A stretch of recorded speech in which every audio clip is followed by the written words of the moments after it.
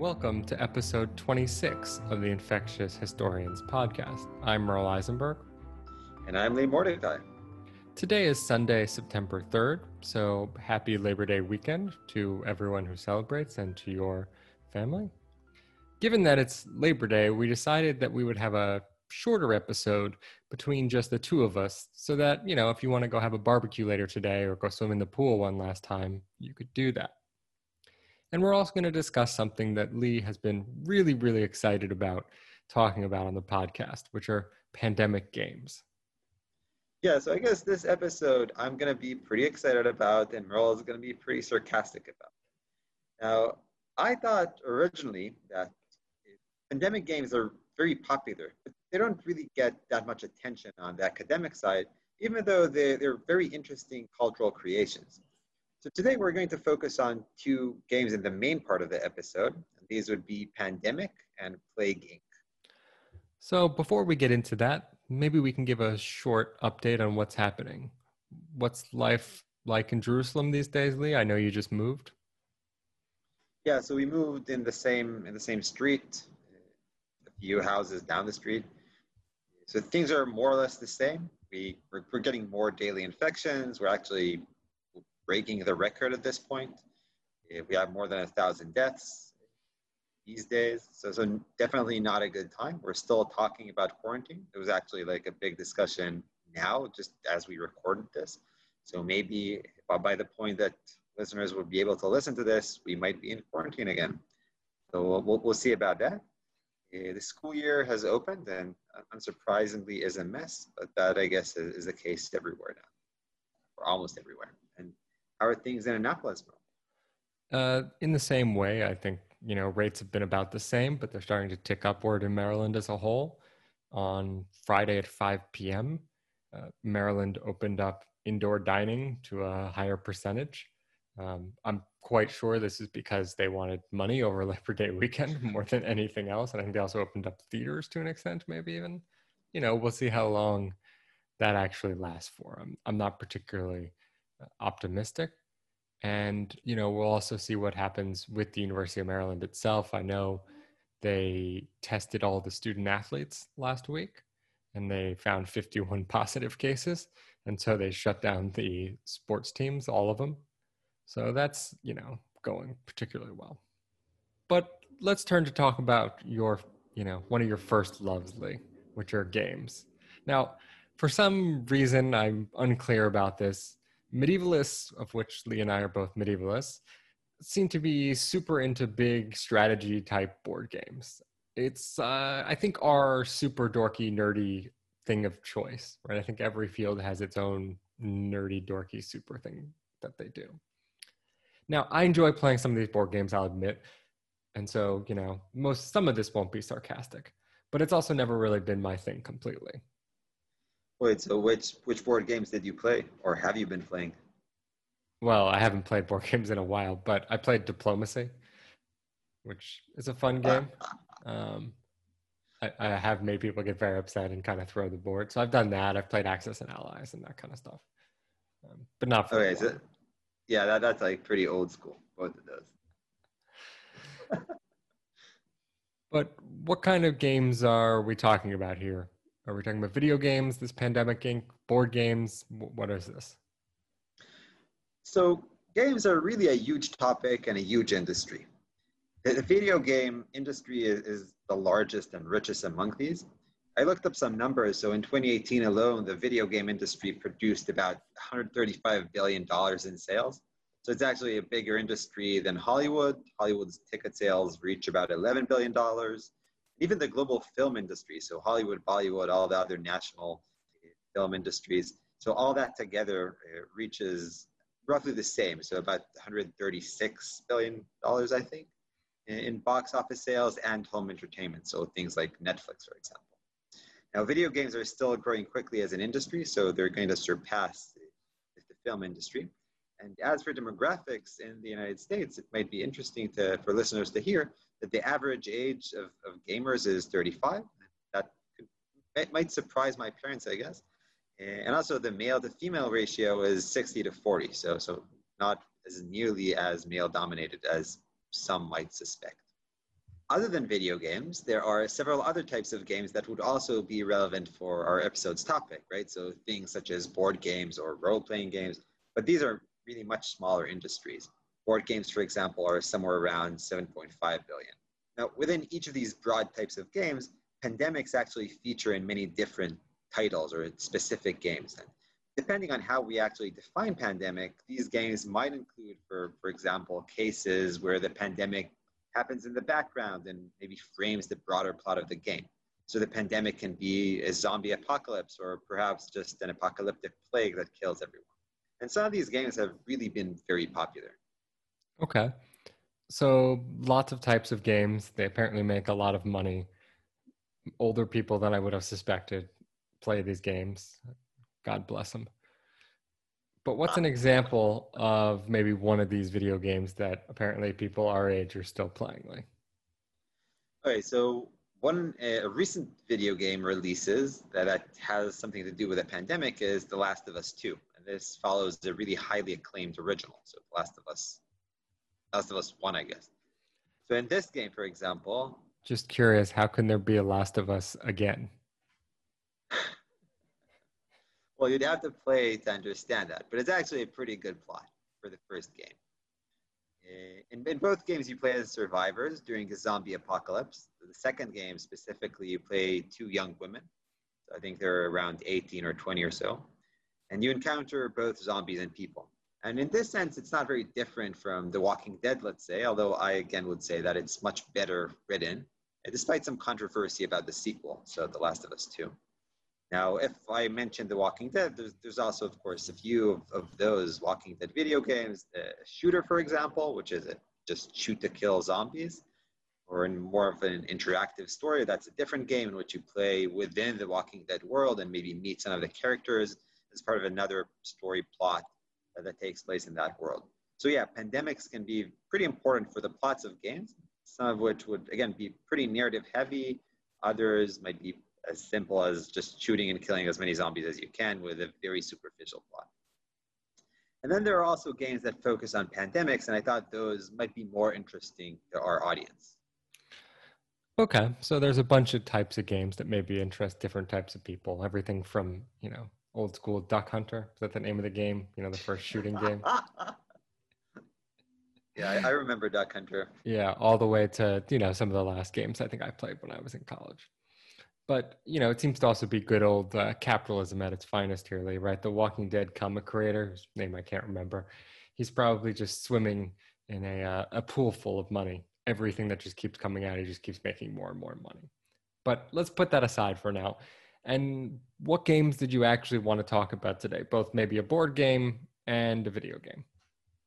Yeah, so first, you don't have to sound that enthusiastic and connect capitalism to everything, because you can really connect capitalism to much more than just video games or games broadly speaking.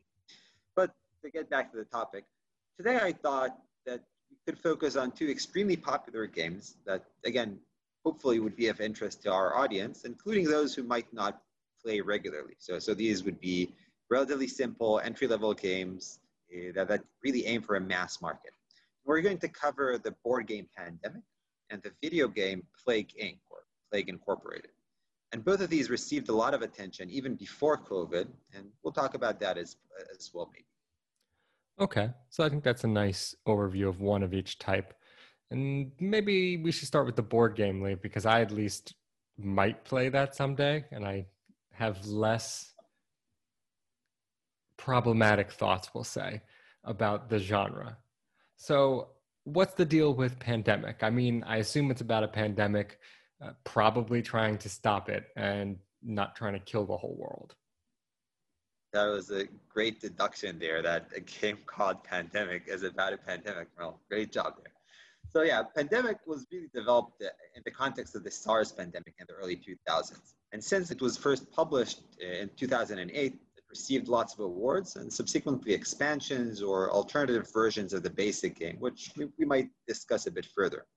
Now, Pandemic is a cooperative board game. That means that at least the basic version can be played by 2 to 4 players who are supposed to cooperate. And there, everyone either wins together or loses together. So it's essentially you're part of a team. Cooperation, interestingly. So it sounds more like socialism to me and not a proper American do it alone, save the world yourself kind of game. World War Z would not approve. And maybe also not what we're seeing during the COVID pandemic, but we can leave that aside for now. So, how does everyone win or everyone lose? How does that actually work? Okay, there's actually an interesting story about cooperation here. The designer here played with his partner, and they didn't like playing against each other. So he just ended up designing a game in which they could play together, and that could be a bit more helpful or more conducive to the relationship, I guess. I don't know. My relationship, we do both, right? So we play against each other and cooperate every once in a while. But again, to bring things back to pandemic, so the premise of this game is that players are an elite response team. Their goal is really to cure diseases. Now, all of a sudden, in the game world, there are 4 diseases that all break out at roughly the same time in 4 areas around the world. So these areas would be roughly Europe and North America, Central and South America and Africa, East Europe and Central Asia, and East Asia. So there's plenty of stuff to do in the game. Now, as an interesting design feature, the diseases are not named. They're simply represented by cubes of 4 colors, but the designers did leave empty spaces where you as a player could name these diseases. So just like write it on a map. The game is played on a map of the world on which is transposed a network of cities. And these are mostly large cities such as New York or Cairo or Beijing. And certain choices, of course, were made here. And we can talk a bit more about which cities were included and which ones weren't. But anyway, the map shows the continents, but includes no national borders. This implies that the world is somehow united in trying to mobilize against the disease, or actually really the 4 different diseases. Sounds nice and unrealistic considering we know that Canada's had a much better response to all of this than, say, the United States. And the Canadians actually sealed the borders against us. So, good job, board designers. But how do you play the game, maybe, then? Well, okay, I'm not going to get into North American rivalries, and that's like not anything I'm going to do. But more broadly, these games aren't really supposed to be realistic, right? And it's important to remember them. Now, in the past, you mentioned Axes and Allies earlier on. In the past, there was a pretty strong movement towards simulation games, which is to say attempting to simulate reality as much as you can, right? So put in lots of different rules, very, very thick rule books, very long games. That is no longer really the case for, I would say, almost all the games that are designed for the broad market. There might be specialized board games that are focused on more of those heavy simulation games, but those are, broadly speaking, much less popular. So what these games are supposed to do is to somehow balance fun, some realism, and really crafting an experience for players. So having players finish the game with some substantial, enjoyable experience. So in Pandemic, each of the players in the game plays the role of a unique character. And these characters have skills that help them in the game. So for example, the scientist character is better and they're more efficient really in researching disease cures. The medic character is good in healing, so he can treat diseases better. The dispatcher can use their turn to move other players, for example, right? To just move them on the board instead of moving himself. On their turns, players move around the world trying to treat these diseases over the short run, while also trying to develop a cure over the long run, right? So there's a short run objective and a long run objective. Now, players move between cities, and what they really do, on the board is remove disease cubes from these cities, while also collecting cards that represent knowledge which is necessary for the cure. Every turn, diseases appear on the board, and if you don't treat these diseases, if these cubes accumulate, an outbreak will happen. And this will spill over cubes to all adjacent cities.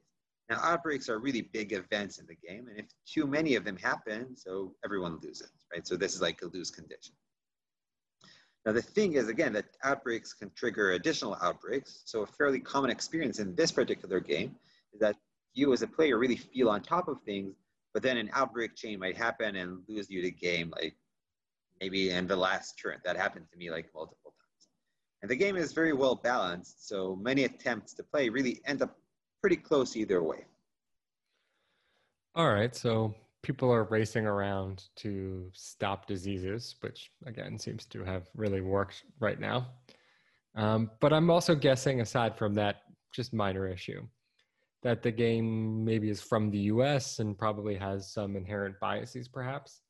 How does that reflect the way in which the game is played and the way in which you stop some of the diseases? Yeah, I think both of those are great questions.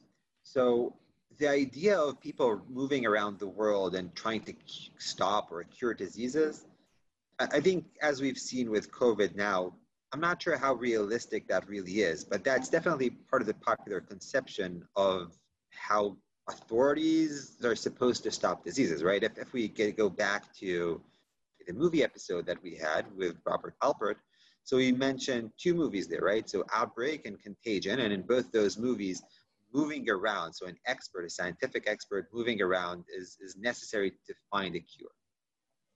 So I think this is what's reflected in the game. It's not necessarily the realistic way, but it is the popular culture way. Now, you mentioned also the fact that this game was produced in the was made and produced in the United States. And yes, so perhaps because of that, Pandemic is very American centric. So for example, all the players begin in Atlanta. Atlanta is the location of the CDC, so the Centers for Disease Control. And from this place, they go and travel the world and help everyone else, really. Atlanta is also the only research center, so there's actually a piece for this, a game piece for this. Atlanta is this only center on the board when the game begins. Incidentally, these research centers are the only locations where you as a player can discover a cure. So essentially, unless you want to build another research center, which is something you can do, you have to go back to the United States to research the cure there. So the game is implying that this kind of high-level research can only happen in the US, at least originally. Now, during the game, players can also use their own resources to build new research centers everywhere, elsewhere. But again, these other research centers are based on player decisions rather than, let's say, local initiatives. So I guess that could be seen by some as some kind of benign imperialism. Yeah, it's interesting actually how the game and these movies you talk about all came from the same idea of, I think, what Priscilla Wald's reflected upon as the outbreak narrative. But what's actually pretty interesting is how different actually our own experience right now seems to be for much of this. Okay, so this is a hugely popular game. And you mentioned expansions or alternatives. What does that mean? I'm, pretty clueless, as I said, about most of these. I play the simple, straightforward games. Risk would be another one. Like, so there's actually like alternative versions for Risk too. Yeah, good board games generally get expansions, and these are often cheaper maybe than the base game and add to it. So add different rules, different pieces, different cards, or whatever. Actually, for Pandemic Roll, you might be interested in the Pandemic Fall of Rome game, which uses really similar mechanics to the Pandemic game to represent the fall of the Roman Empire, which is one of our favorite topics, I guess. And in that game, players play as Romans who are trying to establish their kingdoms really in the West while dealing with barbarians, like the standard barbarians, so the Vandals, the Huns, the Visigoths. But I guess that's really a tangent to the main topic here. are there bad Romans too? Yeah. I mean, you're fighting against other Romans, right? You're trying to like pay barbarians to go fight other Romans instead of you. Strange. And then I'll ask my other question, since this is called Pandemic, and you've never mentioned the pandemic that happened. So is the Justinianic plague central to that? That would seem to, I don't know, make sense. Well, not really. I mean, I guess the fall of Rome story is more attractive than an actual pandemic. So But yeah, I it mean, go on. so it's a game about a pandemic that has nothing to do with the pandemic that they could have used to talk about. Yes, that is true. I'm sure that if you want to, you can try to look to market yourself as a consultant or something. Maybe that's the solution for all of us, Lee. We just design board games and be historical consultants for the board games. I do know that one of our shared acquaintances from grad school actually was kind of hoping to do this as a career. That did not work out for them. Well, that seems to be somewhat of a failure of genre and imagination on the pandemic designer's part. So good job by the creators. Okay, so that's one alternative version, traveling back in time, I suppose, not doing a pandemic, even though it's about a pandemic. Are there other alternatives? Yeah, so actually the most important alternative version of Pandemic is called Pandemic Season 1. Not a very creative name, I guess. But this is a legacy game. And legacy games in this context means that you play the same game multiple times, but you're playing it as part of a campaign or really a storyline or a narrative that builds up between games, so between different sessions of game. So the broader game, the pieces themselves, right? So these change based on what happens in the story. So for example, this might mean that suddenly you get new rules, or several cities on the board collapse, or say you get new cards that appear in the game, right? Or you have to remove old cards, actually tear them up, right? So sometimes the game actually tells you tear this card up. The characters you play, right? So all those roles that we mentioned, the scientist and the medic and so on. So some of these guys might sustain psychological damage from having to deal with, I guess, diseases for so long. Now, this particular version, this Legacy Season 1 Pandemic, is hugely successful, really. And when this came out like 5 years ago, it was considered to be the best board game in the world and is still number 2 today. So it's really successful. So this sounds like franchise mode of a video game, right? That you play it for like 10, 15 years, quote unquote, and you play repeated seasons over and over. Yeah, I think video games have really influenced the creation of legacy games and board games. So the most important question now, should I play this pandemic game, maybe in its original form first? Yeah, no, I definitely think it's worth playing at least once and seeing how it is. And if you have difficulties finding other people to play with, of course you can play solo, which means that you can play by yourself, really. But yeah, I would definitely recommend trying it out. I think it sells for pretty cheaply on Amazon, at least the basic version. So yeah, that would be my recommendation here. All right, fair enough. I probably won't, but thanks for the recommendation. So it's all about experiences, Merle. Yeah, you should try some new things. yeah, sure, with all my It, time. maybe that should be like a question at the end of one of these episodes. What new experiences have you done recently? That got my kids to go to sleep is the answer. Well, that is heroic. Yeah, I can definitely identify with that. Okay, so that's the board game. You mentioned a computer, a video game, something Plague, something. What is this? Yeah, so this would be Plague Inc., right, or Plague Incorporated, and that's a very different game, although it's also very extremely successful, really. And here as well, I'm going to focus on the original and most popular version, which has been installed in over 100 million devices worldwide. So again, hugely successful. And this is free to play. So once we finish recording, Merle, if you really want to do that and your kids are asleep maybe, you can download it and play it for yourself. Yeah, thanks. Pass. My hard rule is I don't download games on my phone. And I don't know who has the time for this stuff. I mean, you have kids, Lee. Where do you find the time for this? Yeah, that it is more challenging, I have to say, but you just make time, right? Personally, I usually just stay late and do this. But more broadly speaking, a lot of people actually play, right? So statistics again, over 150 million Americans play video games.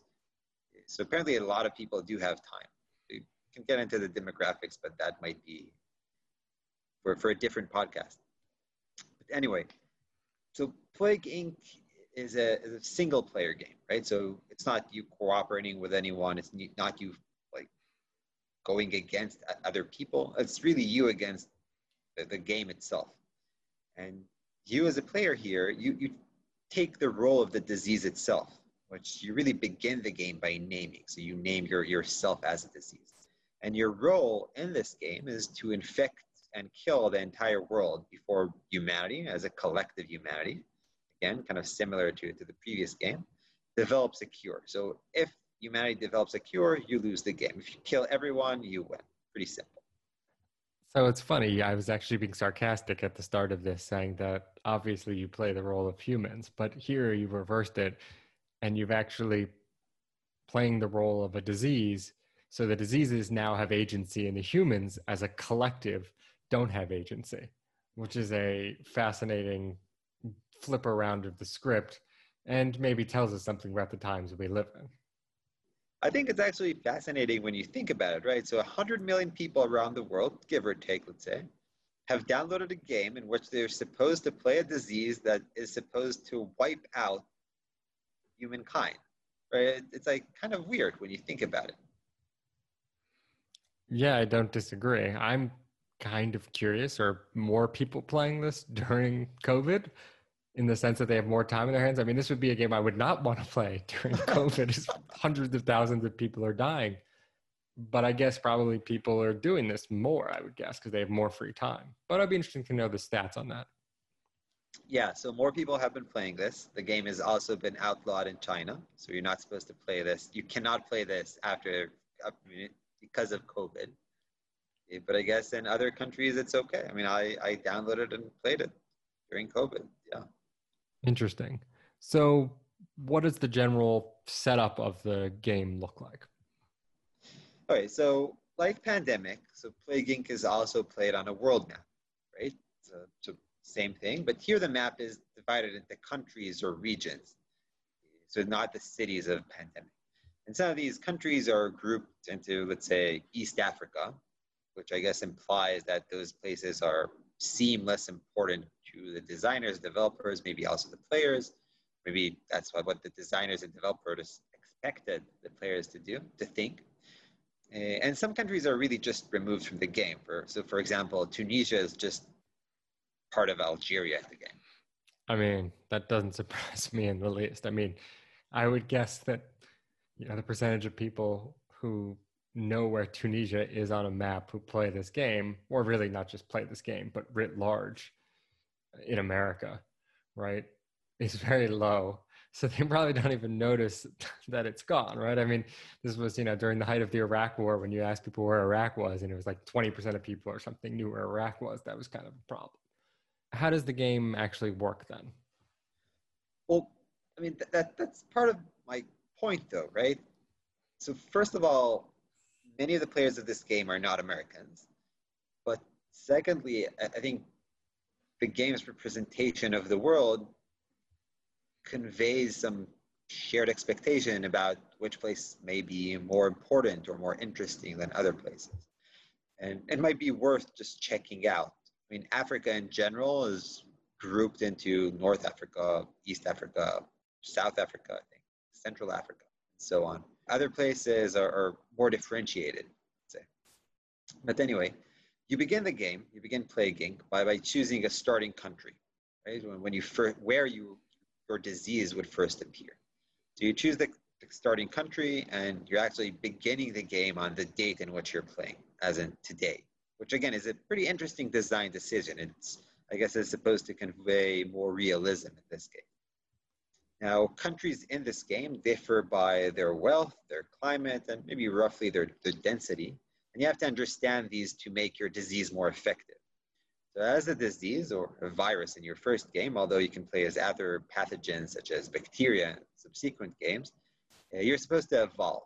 And as you infect people in your starting country, you get what the game calls DNA points. You're supposed to use these DNA points to evolve new traits. For example, you can become airborne or start using insect hosts to spread. You also evolve symptoms, which can be things such as coughing or sneezing, but also seizures or paranoia. And by evolving these symptoms, you have some influence over how infectious and how lethal your virus is. Again, the point is to eventually kill everyone. And this evolution part is really one part that has drawn some positive attention to the game, Although to me, it seems unjustified, right? So evolution doesn't mean an organism gets to evolve to do everything, which is what happens in the game. So they're not supposed to be airborne, waterborne, transmitted by livestock, insects, and so on and so on. Yeah, but in the game, it does. Now you're on the realism Bentley. But in any case, you make the virus bigger and badder as you go along. I suppose like the opposite of pandemic where you figure out ways to stop it, now you're trying to spread it. So how does that work? Right. So as you spread and you infect and kill people, so the world or the different countries in the world respond by beginning to research a cure. Now, the higher the threat they perceive, the more resources they're going to invest in the cure, which again means you're going to lose the game. So I think broad strategy is go one of two routes. Either try to kill everyone as quickly as possible before a cure is developed, or infect people with very mild symptoms that don't draw too much attention. And once you infect several billion people, make your pathogen more lethal and kill them. And this doesn't really make much sense, right? So if a pathogen kills all its hosts, it'll die off as well. But anyway, so the countries that are hit hard enough will start to enact various measures to stop or maybe slow you from spreading, such as quarantining or maybe killing different animals through which you as the disease spread. And they eventually begin executing people as well to prevent infection and finally fall into anarchy. I guess this sounds reasonable, maybe, but in my place, some of these countries are very slow to respond, right? So some countries began closing their borders only after my virus killed 4 billion people worldwide. So unrealistic if you want to hammer on realistic. Yeah, and they also take a very long time until they begin to research cures, right? So sometimes, in my case at least, they waited for like tens of million people to die and then they started researching. So I assume this is a faster game than the board game, which I imagine is a fairly slow game, as most board games are. So how long does this take? Yeah, so Pandemic, the board game that I mentioned, could take maybe 45 minutes or so. I'd say maybe 45, maybe an hour for one game. I mean, these are again newer board games compared to the old ones you mentioned. So Diplomacy and Axis and Allies, those could be like hours long, like many hours long. But Pandemic is much faster, like 45 minutes to an hour. A Plague Inc., I would say, maybe would take around 30 minutes or so to play a game from start to finish. Okay. And so then aside from the geographic removal of multiple countries and the melding of others, I guess we could say, what are some other biases and prejudices that this game has built into it that maybe perpetuate various problems in the narrative that people then learn about diseases and pandemics? Yeah, so as you read into these games and you think about the decisions that the creators, designers, developers have made, I mean, there are some pretty interesting things we could talk about, right? So, for example, I mentioned that in a regular game, you could choose where to begin. But the tutorial, which is what you're supposed to play when you play this for the first time, kind of tells you how to play the game. So there, the game actually chooses where you're going to begin. And here you start off in China. I guess that implies that maybe diseases originate from China, or this is something that the designer tried to convey, maybe? You might have mentioned this, Lee, as the reason why China probably banned it during COVID. Yeah, that definitely makes sense. Although, even before COVID, the tutorial had you begin in China, right? Which might connect to, I don't know, SARS or something. I really don't know, but it's something that players play. And when you have 100 million players who play this tutorial, because everyone needs to understand how to play the game, otherwise it's very difficult to figure that out. 100 million people play a game in which the game tells them, okay, you're going to start in China. And you wonder why there's significant racism involved in many of these things in the end. Right. And you definitely get that. You get a lot of stereotypes. But in that sense, it's not how different is it from other forms of, let's say, popular culture, right? So movies or books, for example. I don't know, but as you said, if this is reaching 100 million people, you can see the problem right there. Yeah, no, for sure. I mean, that definitely is an issue. So does it have anything else in it in terms of maybe historical references or things like that? Yeah, so those are actually really big, right? So the game really tries to situate itself within, I guess, the real world of disease, the world and history of disease. So in the game, for example, every once in a while you get these messages that just pop up and tell you that your disease is now, let's say, more infectious than historical disease X, or maybe more lethal than some other historical disease. So for example, after you pass 75 million deaths, you get a message that tells you, congratulations, your disease is now more lethal than the Black Death. So I wonder if we could have also been consultants on this, Lee, and to give them the proper number of deaths for some of these things, which I imagine they probably don't get correct. Yeah, they don't get it correct. They don't care that much about it, but they are trying to compare you in the game to the real world, which is, again, an interesting design choice. I mean, these connections. Another way in which they're trying to do that is with music, right? So the soundtrack of this game. It's supposed to get you in the mood.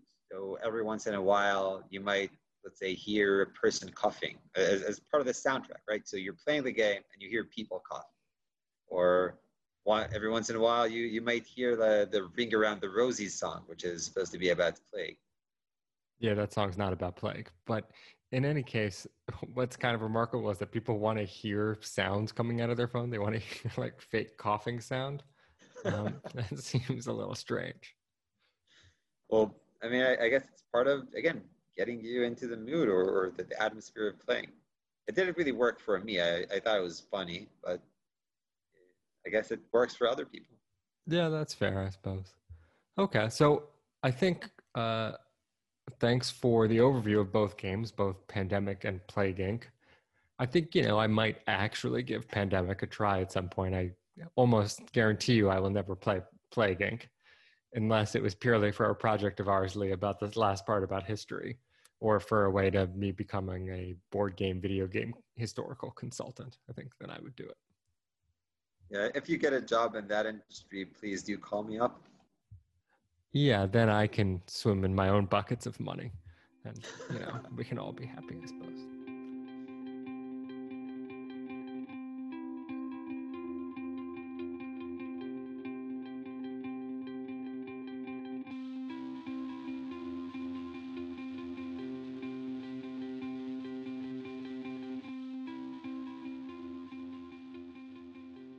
Yeah, so I guess that before we wrap things up, so let's discuss really a related topic, right? So, now what have you been playing lately, Merle, if anything? Now, I know you said actually that you don't really play games in general, so let's expand this to playing with your kids.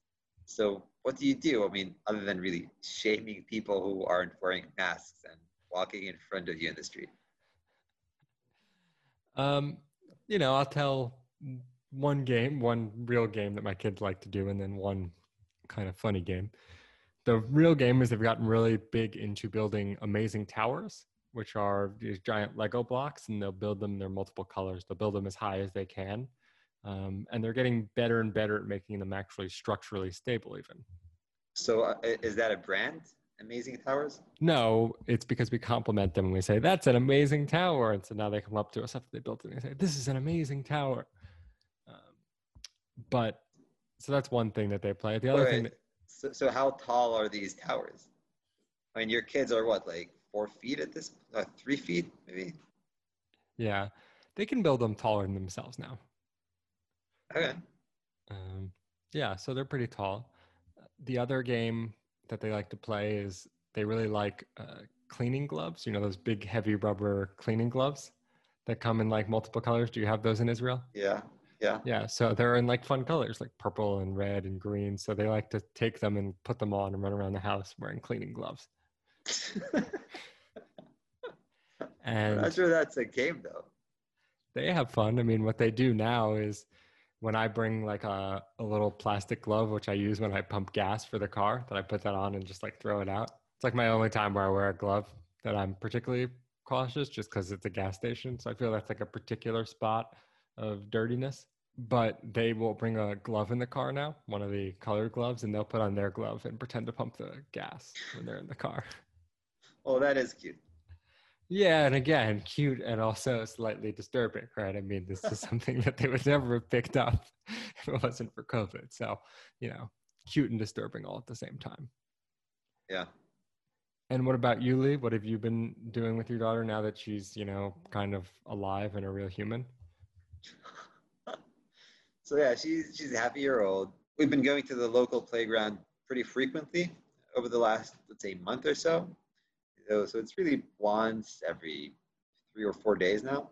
And she likes the swing. So they have like this baby swing, which the baby can lie. And now that she's starting to crawl, I also put her on one of the platforms from which children can slide. Now, she doesn't like the slide, but just crawling on the platform with and looking down through these small holes is very exciting for her. Yeah, it's much more exciting when they can like do stuff. Yeah, but then they also start running around. Yeah, and you have to like catch them or something and not let them run into the street or something. Catch them I or guess something. I'll get to that point at sometime in the future. Yeah, yeah. No, you can train them about streets, so that's not that hard, right? Yeah, one of the things in the playgrounds though, is that you see other kids and what they do. So you kind of get a spoiler of how your kid might be in like, I don't know, a year or two. It's been interesting. Fair enough. Fair enough. Okay, so I guess that on this more playful note, we can wrap up this episode. So until next time, stay safe, stay socially distanced, and maybe try out a board game or video game or two.